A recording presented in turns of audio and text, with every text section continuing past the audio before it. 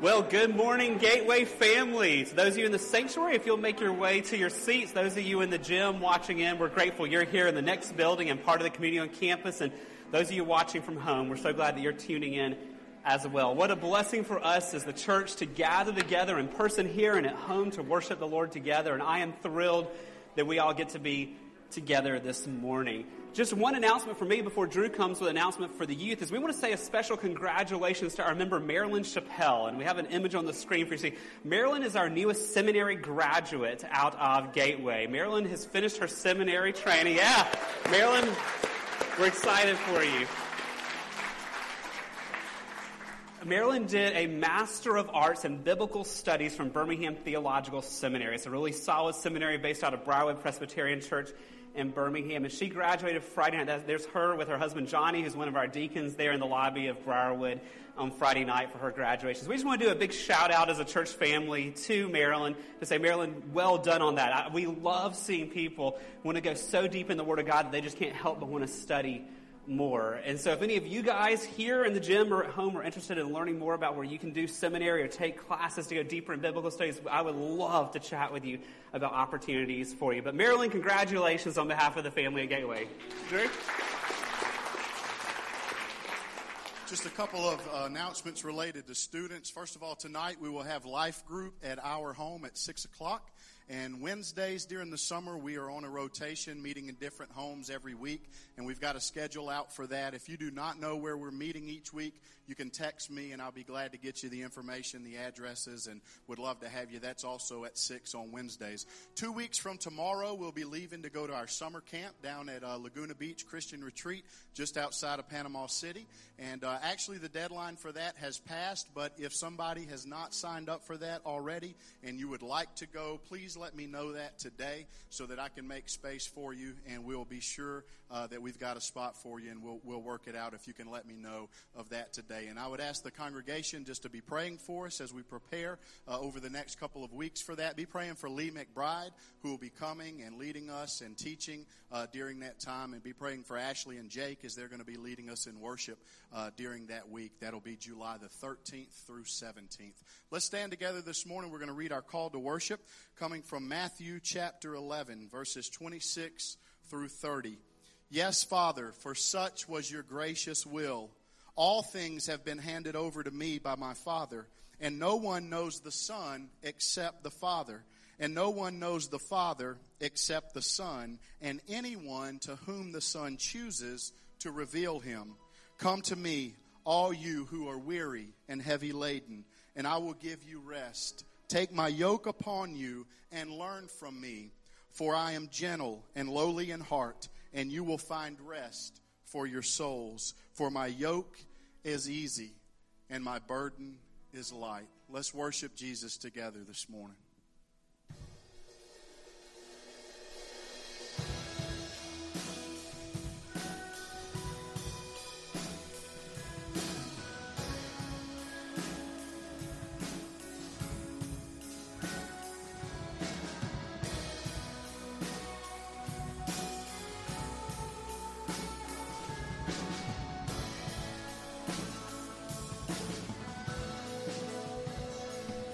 Where the Spirit of the Lord is,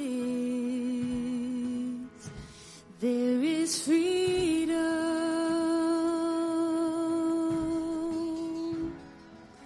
Where the Spirit of the Lord is, there is freedom.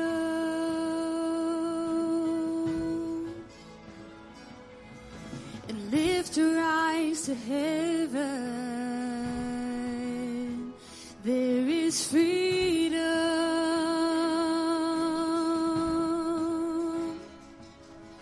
and lift your eyes to heaven. There is freedom,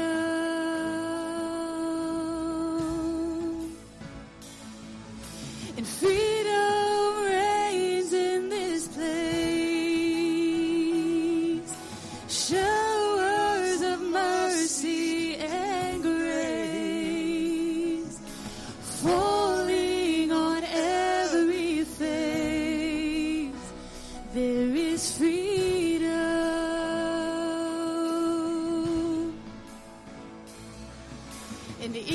tired and thirsty,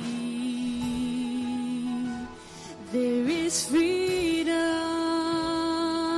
yes. And if you're tired and thirsty, there is freedom.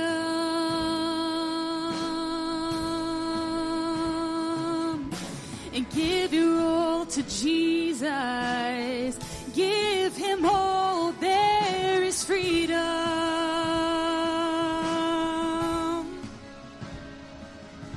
And give your all to Jesus. There is freedom. Yes. For freedom reigns in this place. His showers of mercy and grace, they're falling on every face. There is freedom, and Jesus reigns. Yes, Jesus reigns in this place.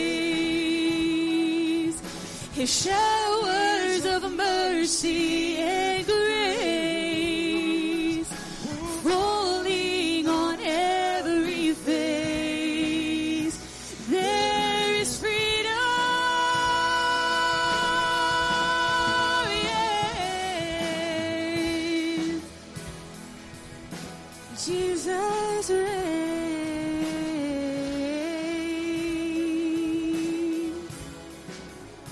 Oh, you reign over us, Jesus.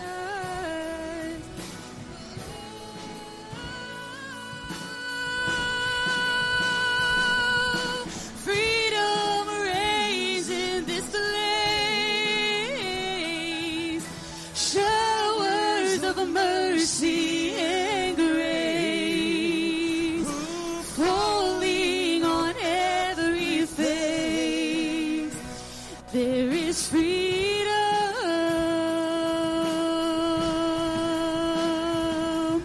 'cause Jesus reigns in this place. Showers of mercy and grace, falling on every face. There is freedom, and Jesus reigns, yes. Jesus reigns in this place.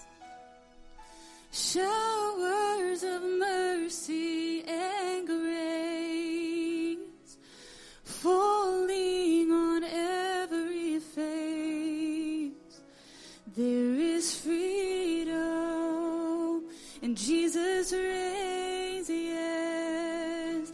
Jesus reigns in this place. His showers of mercy and grace, falling on every face. There is freedom.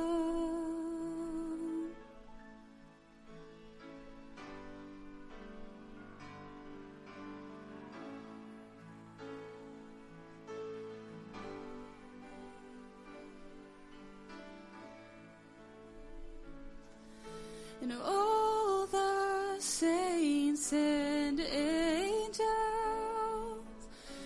bow before your throne, and all the elders cast their crowns before the Lamb of God and sing. All the saints and all the saints and angels, they bow before your throne, and all the elders cast their crowns before the Lamb of God and sing that you are worthy of it all. You are worthy of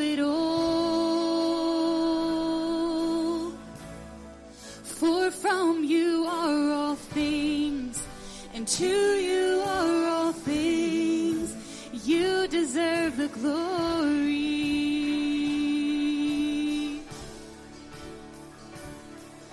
And all the saints and angels, they bow before your throne. And all the elders cast their crowns before the Lamb of God and sing that you are worthy of it all. You are worthy of it all.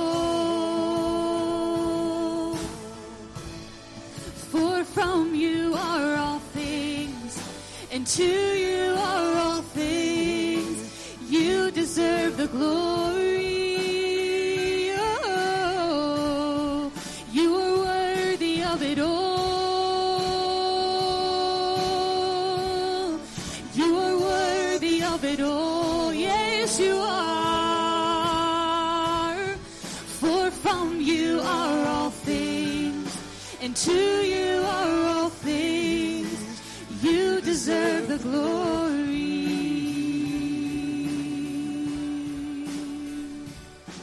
You are worthy. You are worthy. You are worthy.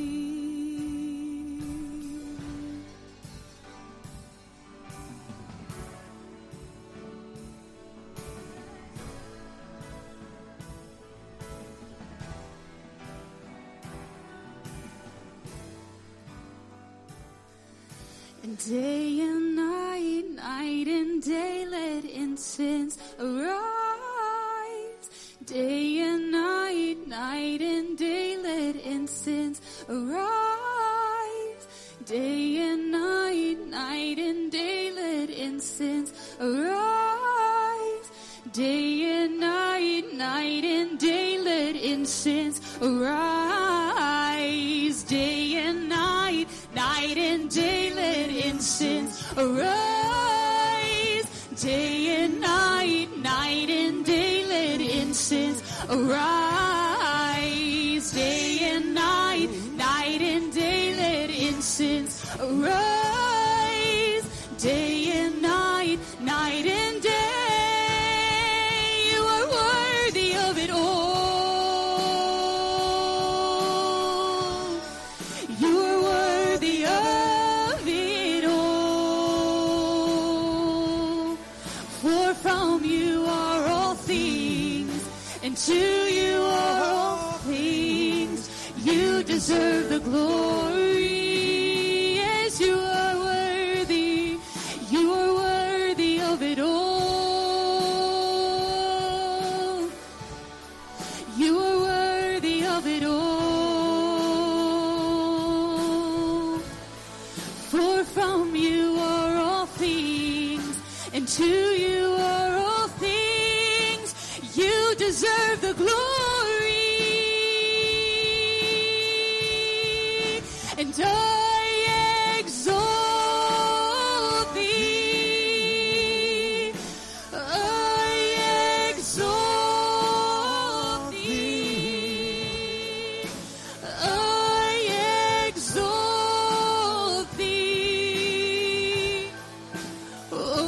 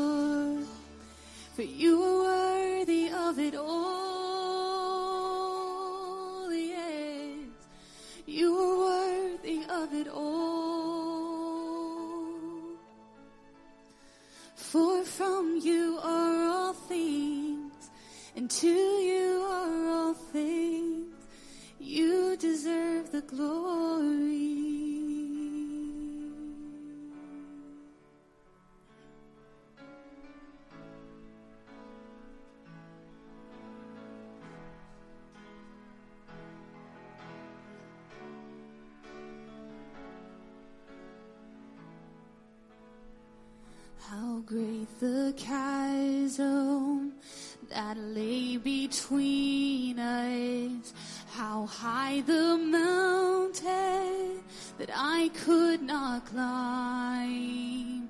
In desperation,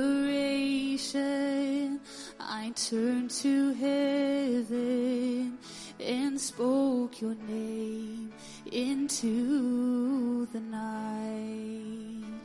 Then through the darkness, your loving kindness tore through the shadows of my soul. The work is finished, the end is written. Jesus Christ, my living hope.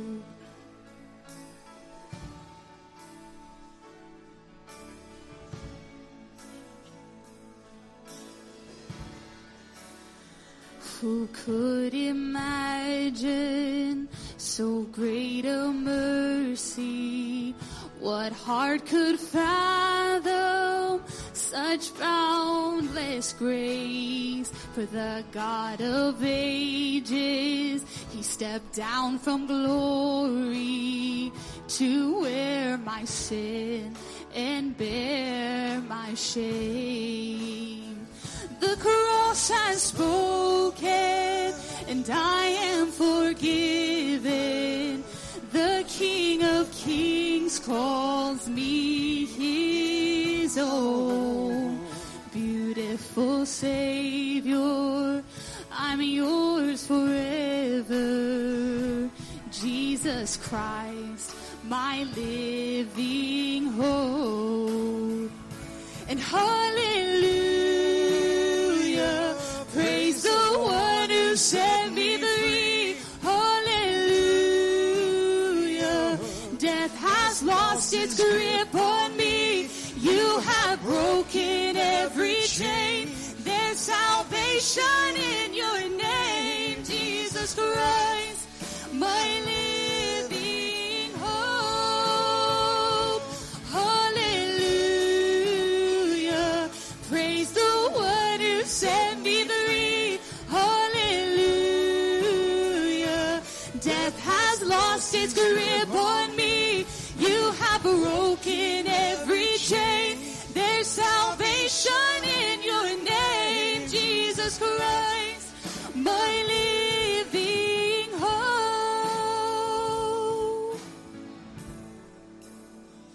Then came the morning that sealed the promise. Your buried body, it began to breathe. Out of the silence, the roaring lion declared the grave, it has no claim on me.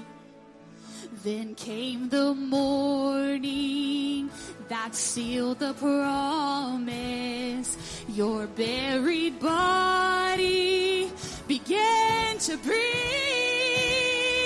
Out of the silence, the roaring lion declared the grave, it has no claim on me. Oh Jesus, yours is the victory.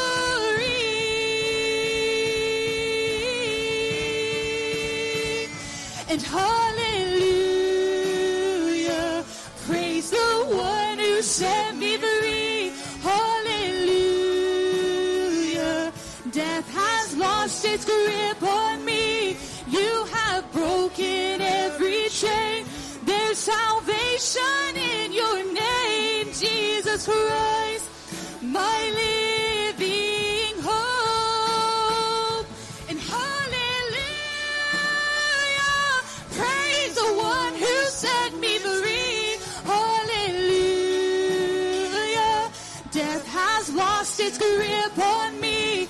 You have broken every chain. There's salvation in your name, Jesus Christ, my living hope. Oh Jesus, Jesus Christ, my living hope.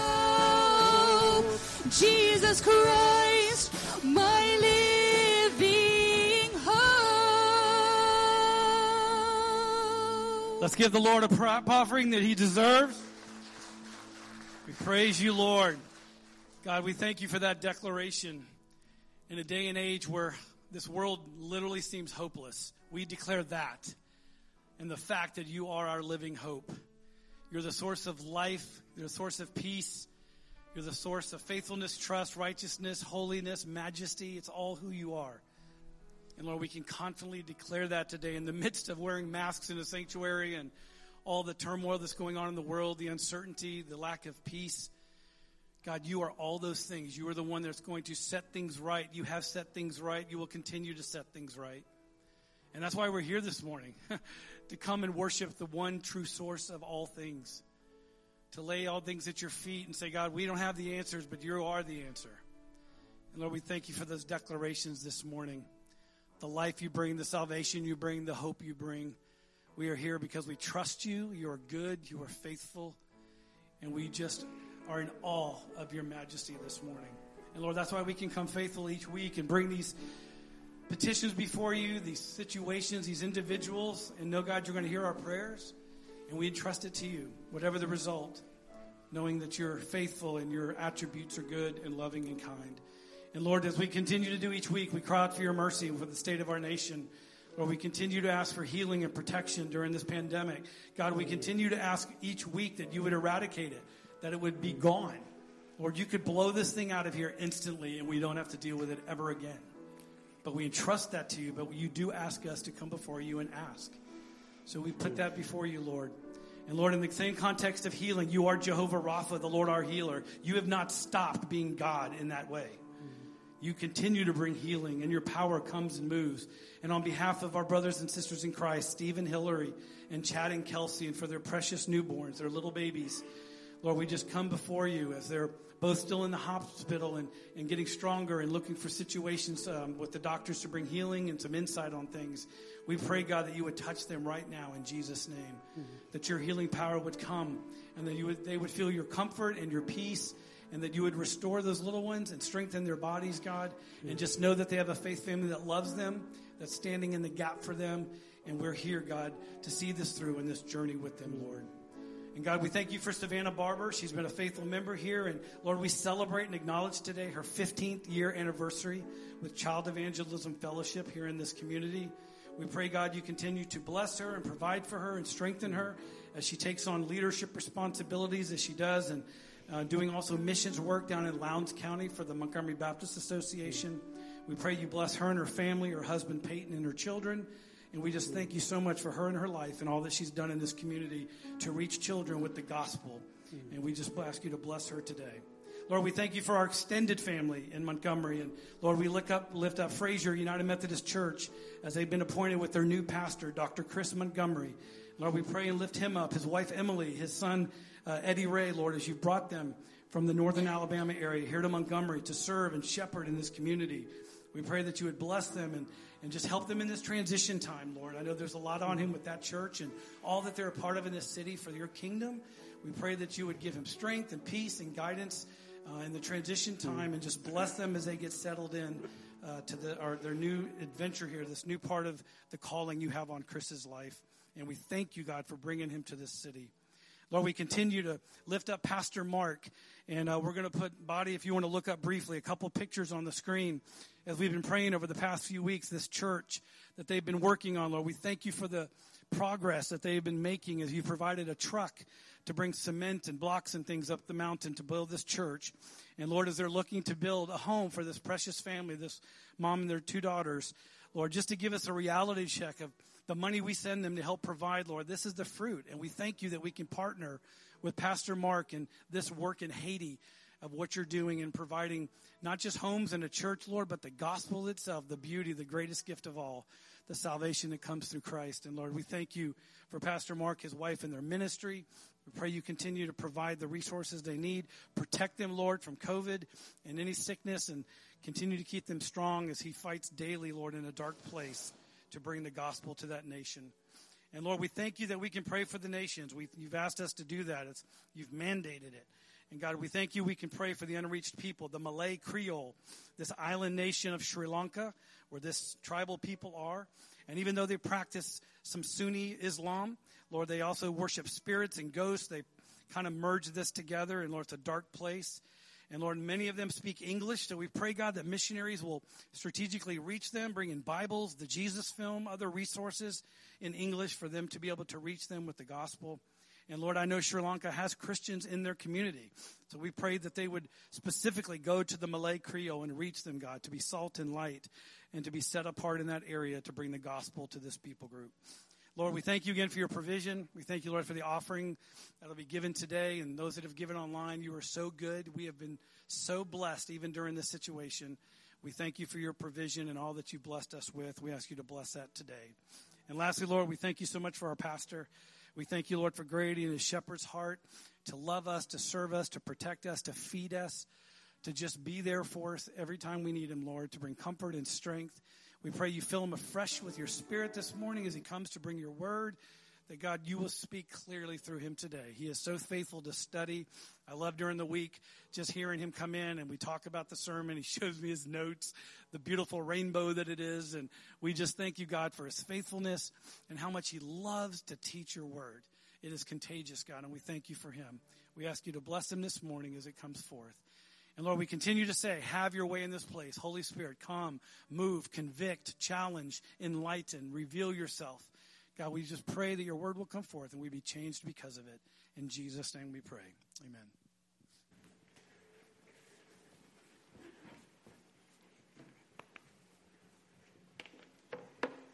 Well, good morning, Gateway family. It is great to see you this morning, and for those in the gym and those at home, so thankful we get to gather together. I want you to find James chapter 3 this morning. James chapter 3. Yes, we're coming to a new chapter in James's letter, and with it comes a major shift in James's thought. We've just finished a longer section in James dealing with faith and works and how if we have true faith, how that transforms us. Now, James is going to introduce the next theme this morning, and he's going to spend 12 verses on his next theme. We're going to spend today and the next 2 weeks after today looking at this particular theme. Now, to introduce the theme, I have a question for you, and it's this, friends. What is the scariest thing you've ever had to give an account for? What is the scariest thing in your life you've ever had to give an account for? Maybe it was when you were a child and you broke that precious family heirloom or that thing of value in the house and you heard your parents call your name and went, uh-oh, they're coming. You knew you had to give an account for what had happened. Perhaps you're out back playing ball and your ball went through the neighbor's window and you knew when the neighbor next door got home from work, you would have to give an account to him of breaking his window. Maybe it's when you were a student and you had that dreaded call to the principal's office. Or when you were in college, the dreaded call to the dean's office. Maybe it's when you were an adult. The scariest thing you had to give an account for was to a boss who didn't think you were doing a good job and called you in about not meeting your goals or about your performance. Maybe you even had to give an account before a government authority for a ticket, a citation, or standing before a judge. Because what is it in your life that's been the scariest thing you've ever had to give an account for? Now, with that in view, James is going to introduce this next section and remind us that we will all give an account before God one day. And when we stand before God one day, what will be the thing from our lives that will be the scariest thing we'll have to give an account for? What will be the thing when you have to answer before God one day for how you followed him? What will be the scariest thing from your life that you most dread, in a sense, having to give an answer for?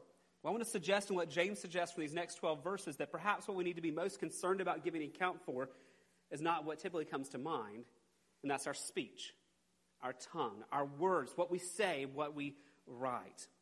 That's what James is going to talk about for these next 12 verses. Now, James, this is not a new idea. James in chapter 1 introduces several of the themes that he's going to talk about throughout the letter, including what we're going to see here. And he's introduced this idea already in James chapter 1, verse 19. I want you to see it on the screen, or you can look in your copy of God's Word. But James chapter 1, verse 19, he introduces this idea of speech. He says, "Know this, my beloved brothers, let every person be quick to hear, slow to speak, slow to anger." Now, there's the foundation for us. And friends, this is really important. So I want us to say it together. If you're here in the room with me or in the gym or at home, I want us to read this out loud. So would you read this with me? "Know this, my beloved brothers, let every person be quick to hear, slow to speak, slow to anger." Now, friends, I need that to sink into my heart. And if you're like me, I suspect you probably need that reminder as well, because our human nature is so quick to do the opposite, isn't it? We are so quick to speak and so slow to listen. We flip that around. Now, with that as the foundation, James is going to elaborate on that over these next 3 weeks. He gives us the longest teaching anywhere in Scripture on the tongue and on our speech. And he's going to show us how we're going to give an account before God for our speech.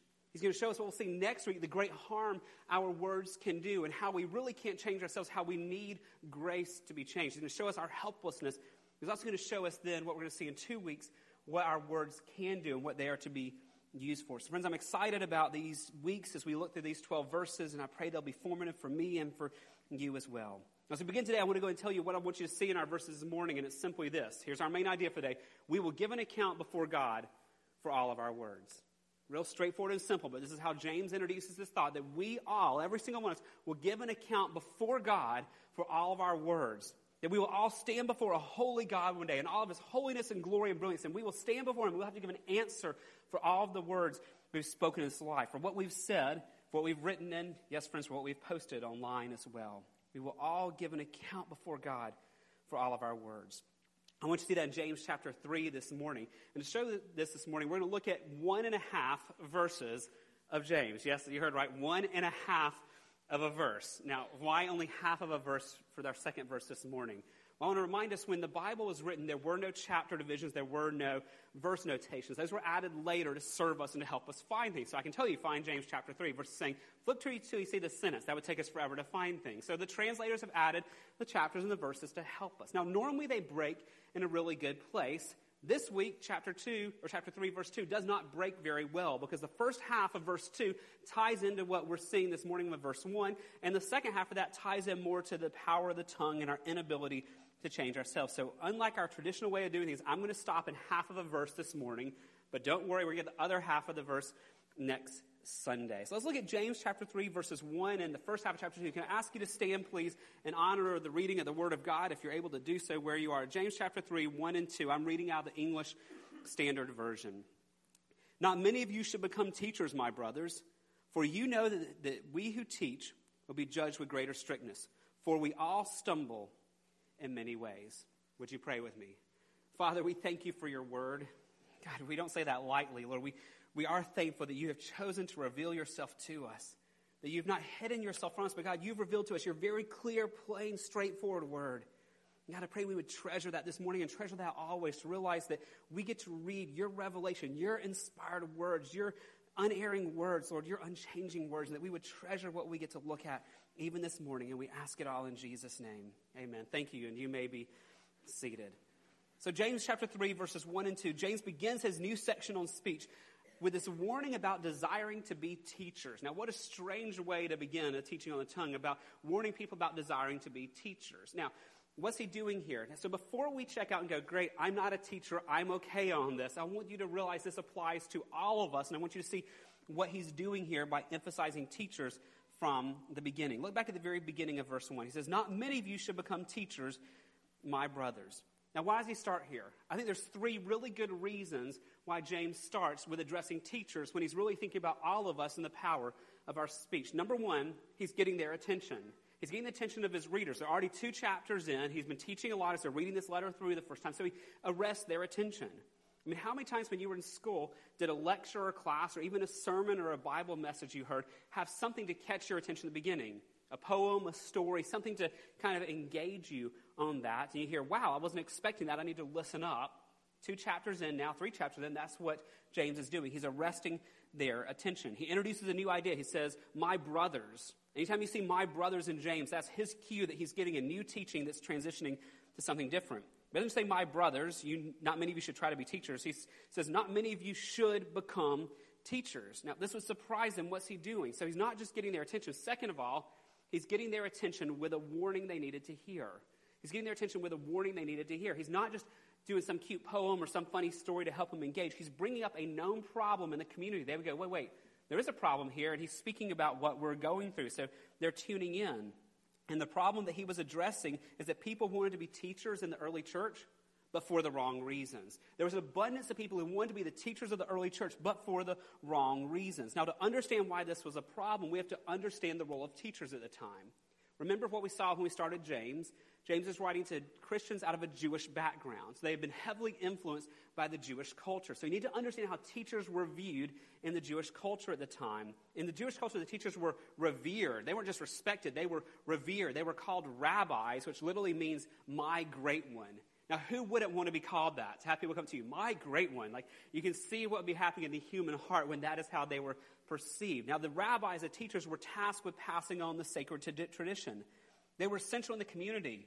They didn't have Google back then. Hey, Google, tell me where this verse is. It says, like, there was none of that. They didn't have the books we have and the libraries and the resources we have. So the teachers were essential for the community, for people to know and learn the truth from God.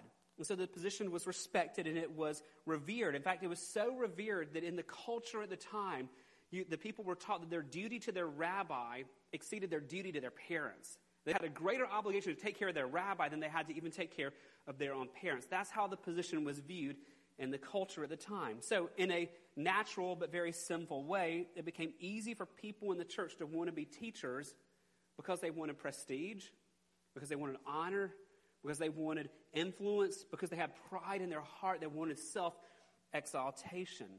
I want you to see this was a problem at the time. Jesus spoke of this in Matthew chapter 23, verses 6 and 7. In Matthew 23, Jesus is talking about the rabbis at the time. He says, and they love the place of honor at feast and the best seats in the synagogues and greetings in the marketplace. And they love being called rabbi by others.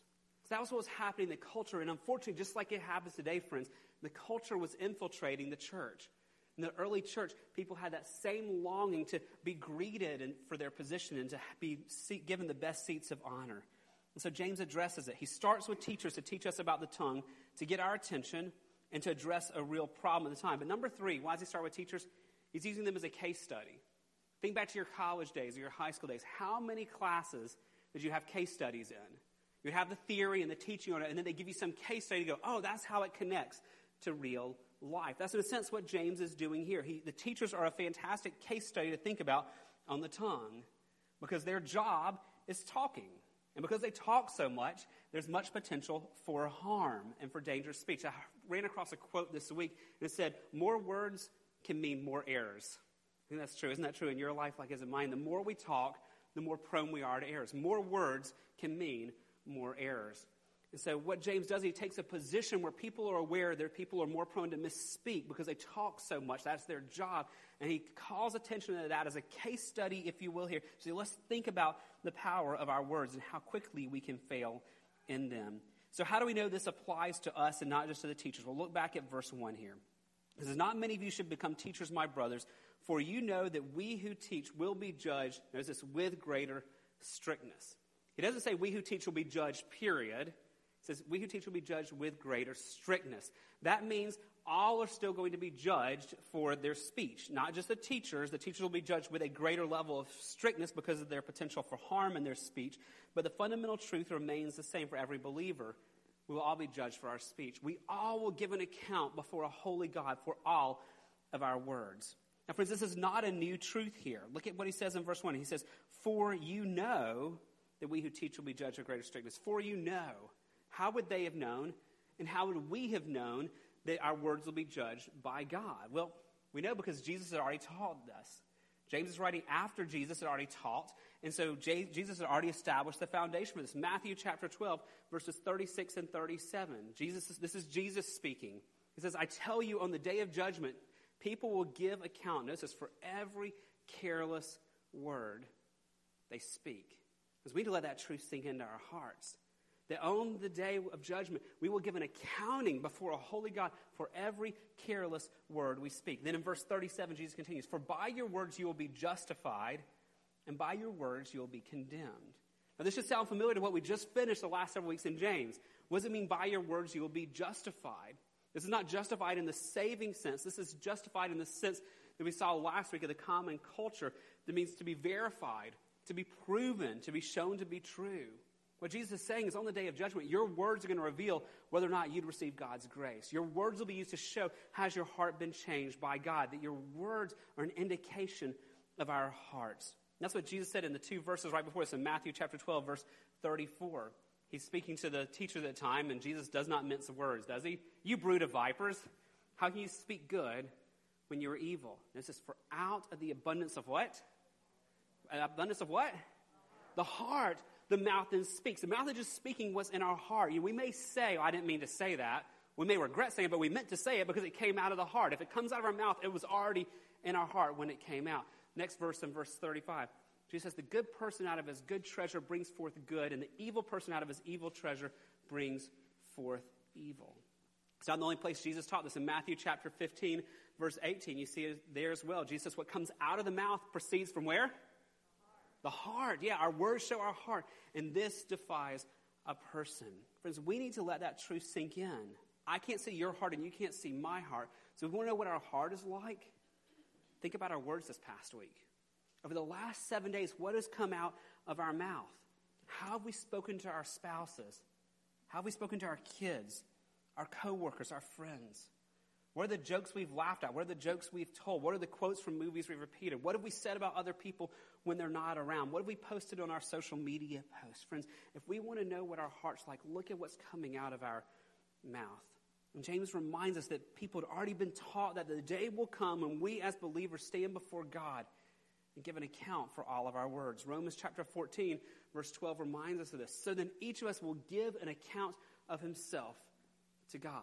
I've seen this before from us. I want to remind us, this is not an accounting for salvation. This is not explaining works, hoping we're going to get into heaven. Because our salvation is secure, not because of anything we've done, but because of what Christ has done for us in taking our place, because of the grace God has given us. This is not an accounting for salvation. This is an accounting for our lives and how we follow God, how we've obeyed him. This is an accounting that determines rewards. 2 Corinthians chapter 5, verses 9 and 10 tells us the same thing.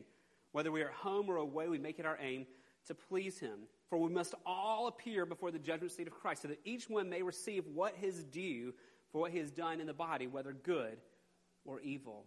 Paul explains some more in 1 Corinthians chapter 3, verse 12 also. It says, now if anyone builds on this foundation with gold, silver, precious stones, wood, hay, straw, each one's work will become manifest.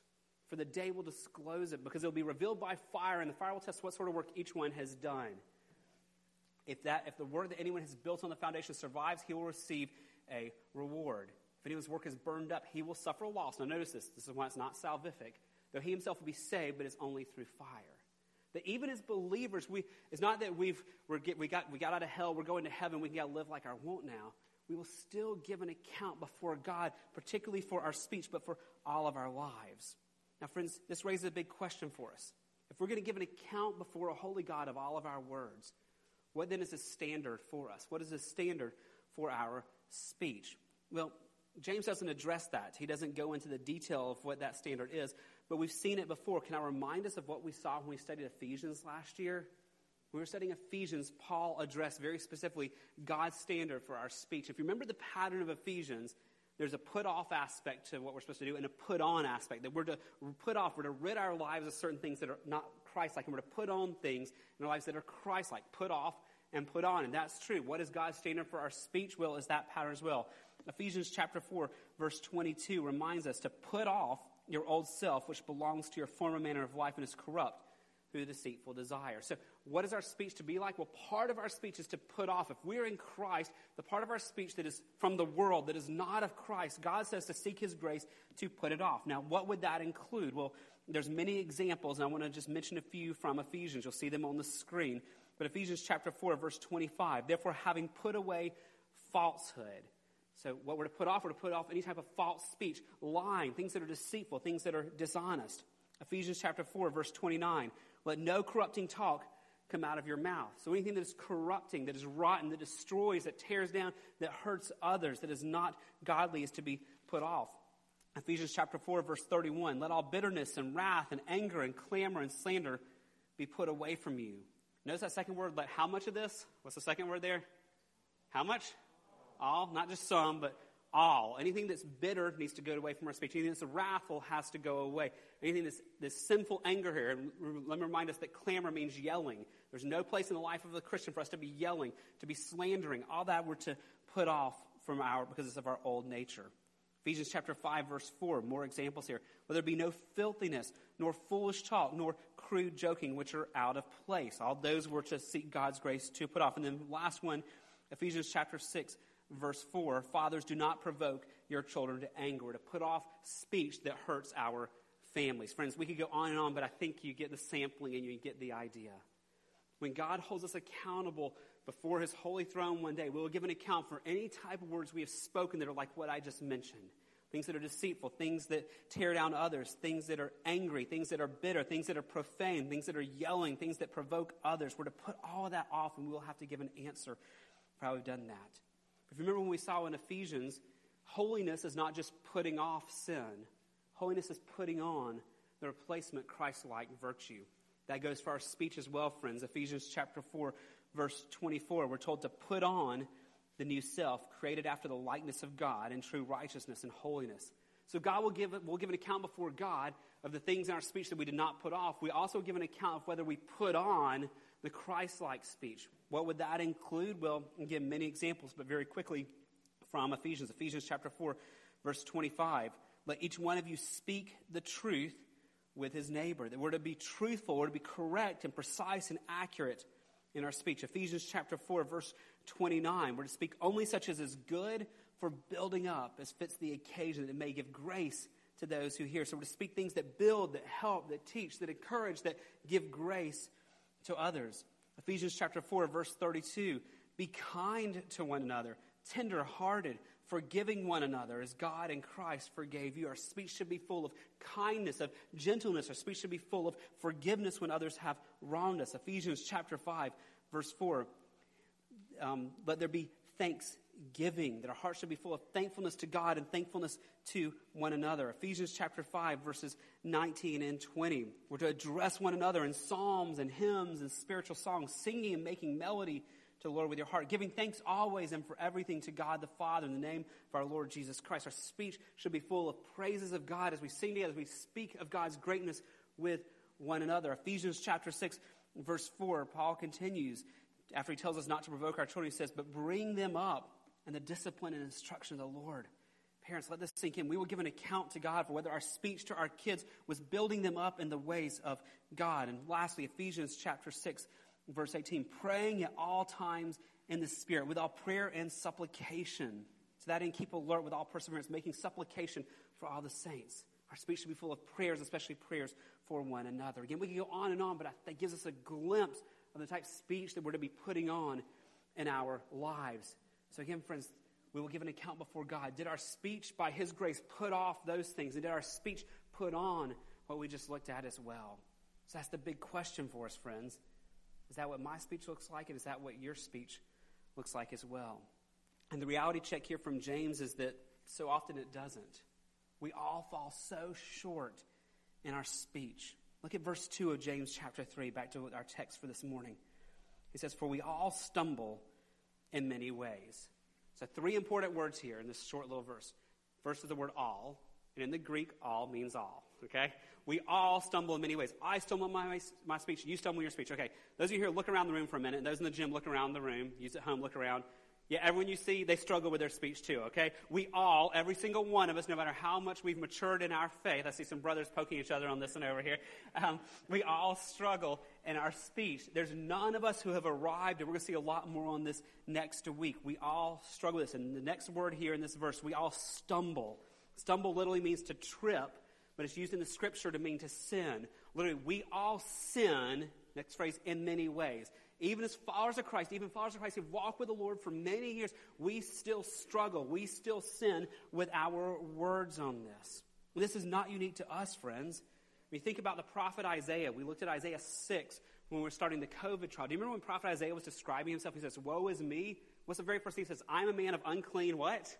Lips. I mean, Isaiah recognized, we saw the holiness of God, that his speech was problematic. You look at Moses, who God used to deliver God's people. And Psalm 106 says he's a man who spoke rashly with his what? His lips, that he spoke rashly. The Apostle Peter in Matthew 26 is boasting, I'll never fall away. And then he falls away. We see even in some of the great leaders throughout God's people's history a struggle with their tongues. And James puts himself in that group. Look at verse 2. For we all, doesn't say you all, doesn't say y'all here, he says we all. He's including himself in this. This guy who was the brother of Jesus, who's writing this letter to us, who was the great leader of the early church, who saw the church and navigated the church through all these controversies, who really established the church in Jerusalem, he includes himself. We all stumble. We all sin in many ways. He's saying, I am with you. I sin too with my lips. He was not above his own struggles. We all stumble in many ways. So what is the hope, friends?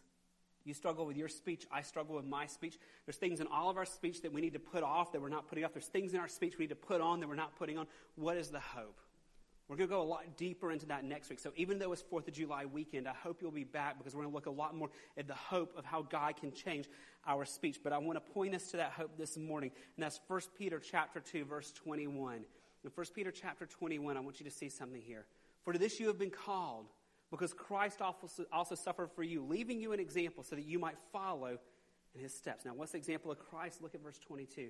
He committed no sin. And now, look at the example that Peter uses. Neither was deceit found in what? His mouth. The example that Peter holds up to show us the sinlessness of Christ and the holiness of Christ as he points us to the words of Christ. Friends, we serve the one who never sinned even one time with his words. Verse 23, when he was reviled, he did not revile in return. When he suffered, he did not threaten, but continued entrusting himself to him who judges justly. Friends, do you realize that in all the ways that Christ was tempted and tried, he never one time stumbled, even in a little way, in his words? He never said anything that should have been put off, and he never failed to say anything that should have been put on. He perfectly modeled his speech. And that was, friends, not just to be an example for us, though it is. He did it so he could perfectly fulfill the law. So go to that cruel cross and take the punishment we deserve for all the times you and I have fallen in our speech. All the times we have offended God with our speech. Christ took that punishment we deserve, and he did that because he was the perfect sacrifice. And that's the very next verse of 1 Peter 2. In verse 24, he himself bore our sins in his body on the tree, that we might die to sin and live to righteousness. By his wounds you have been healed.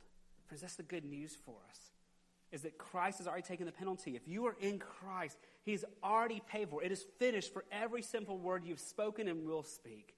For every time you should have put on righteous speech and you did not, he's taken the penalty for that. It is forgiven. But as we've seen throughout Scripture, forgiveness is not permission to sin. When God forgives us, he also gives us a new nature and a new heart that longs for him. The grace we receive at salvation is just a start. He gives grace upon grace upon grace to keep conforming us and molding us into greater Christ likeness. With that in view, friends, let's go back to our idea for the morning. We all will give an account before God for all of our words. So I want to ask you, if you are in Christ this morning, friends, how are you doing finding God's strength and God's grace to put off sinful pattern speech? Are you finding conviction of sin when you've fallen short, to put off speech that is wrong? And are you finding a God-given desire, a Holy Spirit-given desire in your heart to want to put on speech that glorifies God, speech that builds up others, speech that encourages others? How are we doing putting off sinful speech and putting on Christ-like speech? I want you to think on that one this week. I have a second question, and this may not apply to everyone in the room, but it applies to some of us. For those of us on social media, which again, I know is not all of you. There's some of you in here who don't like to live in the cloud, and I get that. But for those of you on social media, how are we doing with our speech online? Where it's so easy sometimes to restrain our speech around people. It seems like when we get behind the anonymity of a keyboard and the safety of a keyboard, the stuff that comes out of our mouth, even the mouths of Christians, is far from what James has in view here. As we think about what we post online, for those of you like me who are on social media and whatever platform you use, I'm concerned that the lure of these believers in the early church is the same for us. They wanted to be teachers because they wanted to be heard, because they wanted authority, because they wanted that type of influence. And I'm concerned that for Christians today in our culture, the lure of Facebook and Instagram and Twitter and all these things is the same temptation that was for them. We want to be heard. We want to have that voice. We want to have that influence. We want people to notice us. And why is it that when we post things, what's the first thing we start looking at? How many people have liked this? How many people have followed this? How many people have responded to this? I'm concerned that our hearts are just like the hearts of the people in the early church who are longing to be heard. And so we're going to step out on this platform to try to become teachers online in a sense. And if that's you, if you're online in that way, let me just remind us that those who seek to teach will be judged with greater strictness. I just want to call those of us who try to use that platform to make sure we're realizing the significance of our words, that we're checking our words with Scripture, and then we're pausing to think about our motivations. Now, back to all of us, whether or not you're on social media or not. We all will give an account before the Lord one day. What will it be like on that day when we have to stand before the God who we've just been singing about, who is so glorious, who is so holy, who has loved us so much that he sent his Son to die for us, who has rescued us from our sins, who gives us a way out every time there's a temptation, the one who has forgiven us of these sins, the one who's calling us to holiness, and who has given us our words as a stewardship to use to make him known, to use to build up others, to use to serve people. What will it be like for you and for me on that day? We give an account for how we've stewarded the words that he has given to us. Would you pray with me? Father, we are thankful for your word, and Lord, we're thankful that you love us so much that you show us what your will is and your plan for us. We're thankful that you love us so much you convict us where we fall short, and Lord, we all fall short. Lord, as we just seen, we all stumble in many ways. And Lord, we just confess this morning as your people, Lord, we all struggle with our speech in different ways. I know it's going to be different for each one of us in this room, but Lord, none of us have arrived. So Lord, we ask for grace this day. Lord, we ask for forgiveness this day, Lord, for the ways that we've used our speech in ways that are of the old nature, for ways our speech has hurt other people, Lord, for the ways our speech have hurt our families, Lord, for the way our speech has created division, for the way our speech has been self-exalting and prideful, for the way our speech has not been of you, Lord. We confess that today.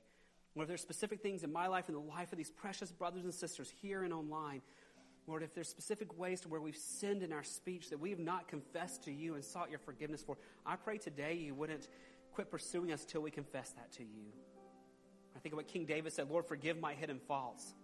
Lord, we use words so much every day. There may be things, the ways we've sinned that we're not even aware of. And I pray today in your love for us, that your Holy Spirit dwelling within us, your children, will show us ways that we're sinning in our speech, that we might repent of those and seek your grace to grow in them so that we can grow in Christ's likeness, growing into who you've made us to be, growing into how you already see us. Lord, we're so thankful that when you look at us, you don't see us in all of our failings. God, you see us covered in Christ's righteousness. Lord, it's incredible to realize that even though we've all sinned in our speech this week, that we can walk in to your throne room of grace right now. God, we're not struck dead because of our sinful speech this week. But God, we're welcomed. Because all those sins have already been paid for by Christ, and all of Christ's righteousness has been given to us. So when you look at us, Father God, you see Christ. Oh, Lord, may we treasure that thought this day, to know that you don't see us in all of our sins and failure, but you see us covered in Christ's righteousness. And Lord, I pray that that truth would make us long even more to experience practically today and this week how you already see us, a people holy and set apart for you. So God, we ask for much grace today and all this week to have our tongues restrained, that we might become a people who are quick to hear and slow to speak and slow to anger, that we might be able to use our speech in a way that would please you, that would make you known and build up others, so that your kingdom advances and we find all the joy of our tongues being controlled by you. We ask it all in Jesus' name. Amen. Would you stand as we sing our closing song, Yet Not I, But Through Christ in Me?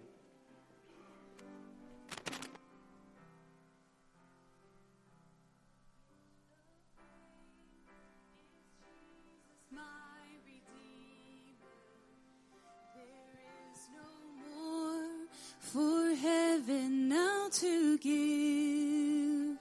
He is my joy, my righteousness and freedom, my steadfast love, my deep and boundless peace.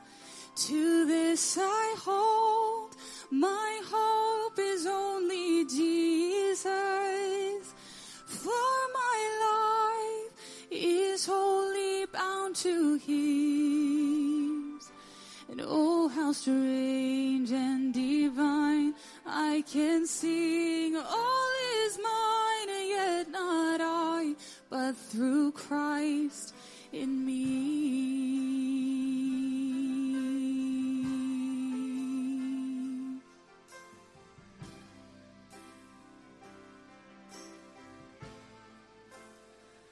The night is dark, but I am not forsaken. For by my side, the Savior, he will stay. I labor on in weakness and rejoicing. For in my need, displayed. To this I hold, my shepherd will defend me. Through the deepest valley he will lead. Oh, the night has been won, and I shall overcome, yet not I, but through Christ in me.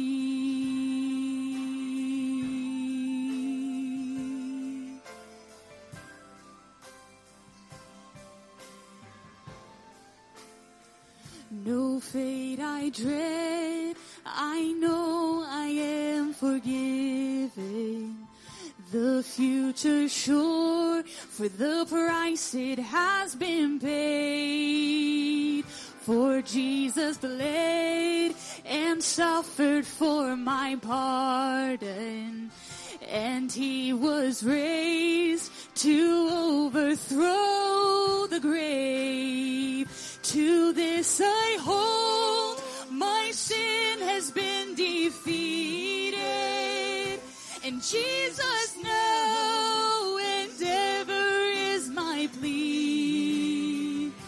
Oh, the chains are released, and I can sing, I am free, and not I, but through Christ in me.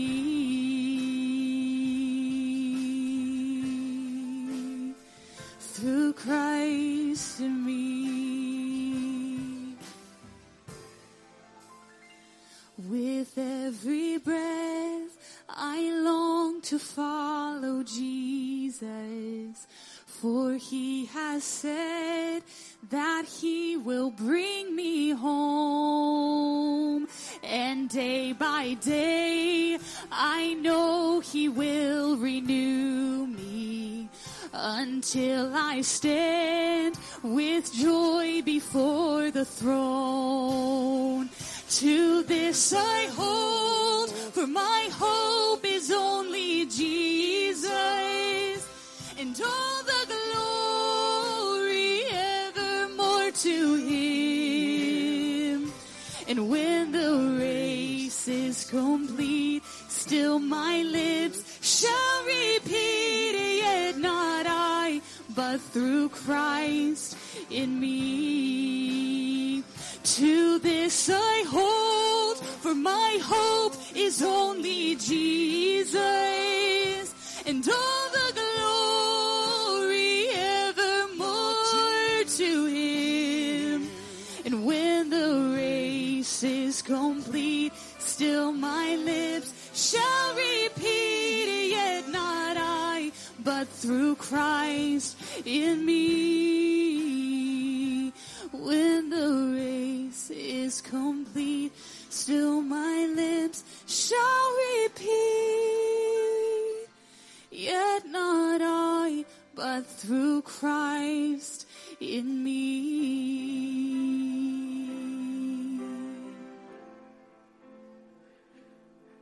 Father, what hope we've just declared in that song. That the hope for our tongues, our speech, the hope for us walking with you is nothing in us. It's not self-effort. It's not white-knuckle determination. I'm just going to try harder. It's Christ in me, the hope of glory. God, I pray this week you would give us much grace to remember that truth that we have just sung. God, you would guard us from pride and guard us from those thoughts that I can just somehow get better if I just try harder. God, I pray that today and all this week as we realize the feebleness of our tongues and our struggle to walk with you, God, that you would let us see the hope is not us, the hope is you. And I pray this week we would experience the fullness of the Holy Spirit, taking control of our tongues and our thoughts and our lives, that we might find the strength we need to walk with you. We know as that happens, God, that we'll get the joy, and God, you will get all the glory. So we ask it in Jesus' name. Amen. God bless you, Gateway family. Have a great day.